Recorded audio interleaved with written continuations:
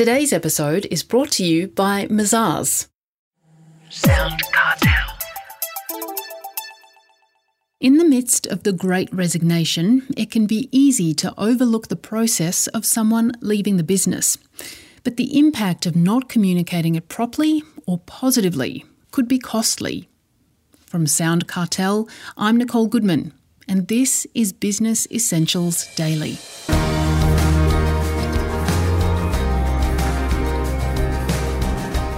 While a staff member leaving might invoke positive or negative emotions, it's important for management to inform the team in an appropriate way. According to Dan Williams, Asia Pacific business coach for coaching network EOS Worldwide, there's only a small window of opportunity to inform people, and you want to get it right. Dan outlines 4 things to do and 4 things not to do when communicating the news. But why is it so important to formalise this information at all? Dan is explaining it to me. I think if you don't take control of that situation when someone leaves, then you're allowing people to create their own narrative. And it may be wrong, it may be right, but as a business leader, for example, you need to take control of that situation for positive reasons as well as negative reasons, sometimes to prevent a ripple effect or prevent some toxicity spreading, but also just to make sure that it is done respectfully. Particularly when it's something that businesses are having to do a lot more often these days with high turnover, the Great Resignation. Have you seen that playing out a lot more often? Yeah, it's almost like the Great Resignation has caused us to tackle some inadequacies as leaders, and some businesses have experienced a bit of a revolving door, and sometimes through no fault of their own. People have become more aware of opportunities. So this is something that I'm being called upon as a coach to help with a lot more often than in the past. Well, you actually suggest 4 must-do things when informing staff about a team member leaving. Do you want to take us through those? Yeah, so this is 4 things that I suggest that you do and that I consider them to be must-do. I don't just limit them to these 4, no. But let's focus on these. So it's really, really important to acknowledge contributions that people have made.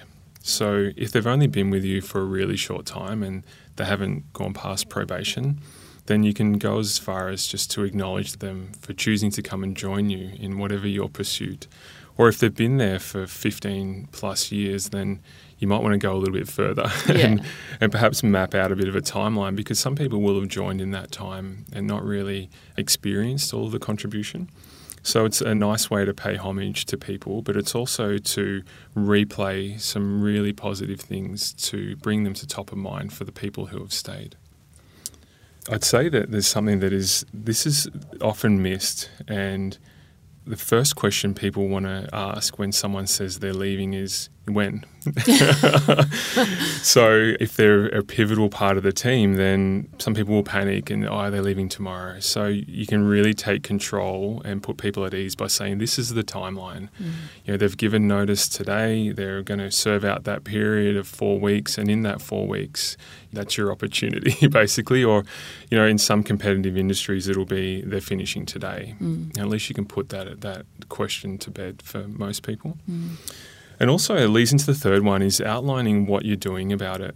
So this is your opportunity to really take control. As much as a timeline is important, people also want to know, so now that that person's no longer going to be performing that function, what are we doing to backfill or upskill, or are we recruiting? And it just shows that you might have been taken by surprise that person was leaving, but you're not having to invent a plan, that you've got some capability and a plan to demonstrate what you're doing.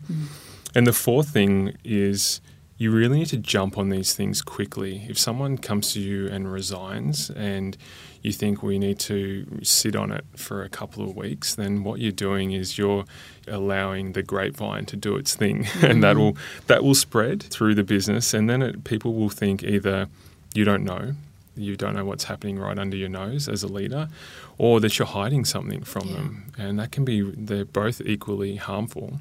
So I'm always encouraging people that as soon as they know that someone has an intent to leave, communicate it. Yeah. And then even if it's promising to come up with the timeline and to present the plan and all those sorts of things in due course, you can just really button that.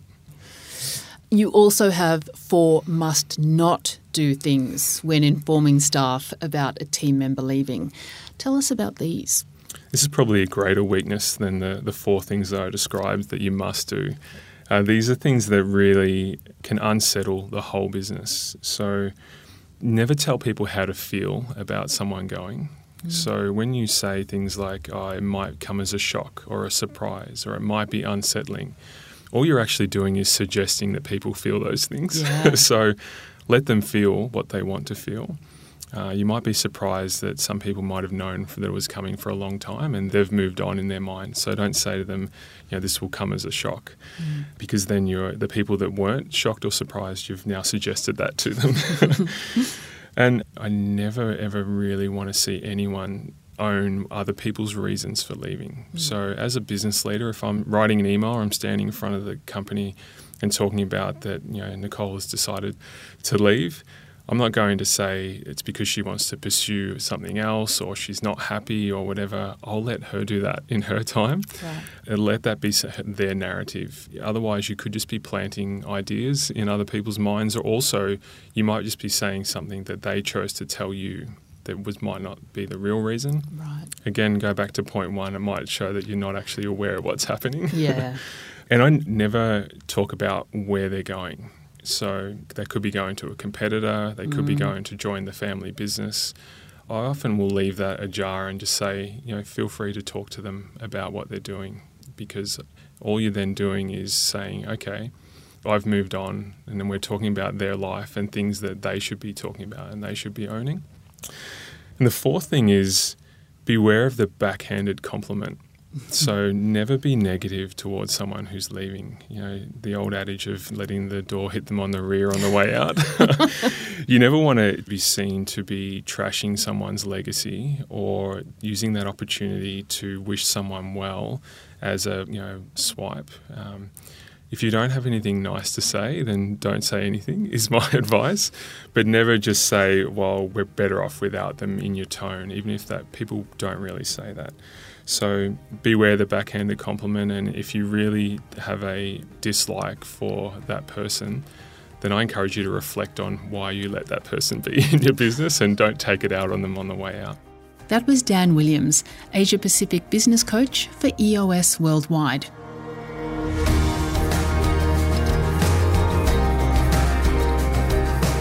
This episode of Business Essentials Daily is produced by the team at Sound Cartel.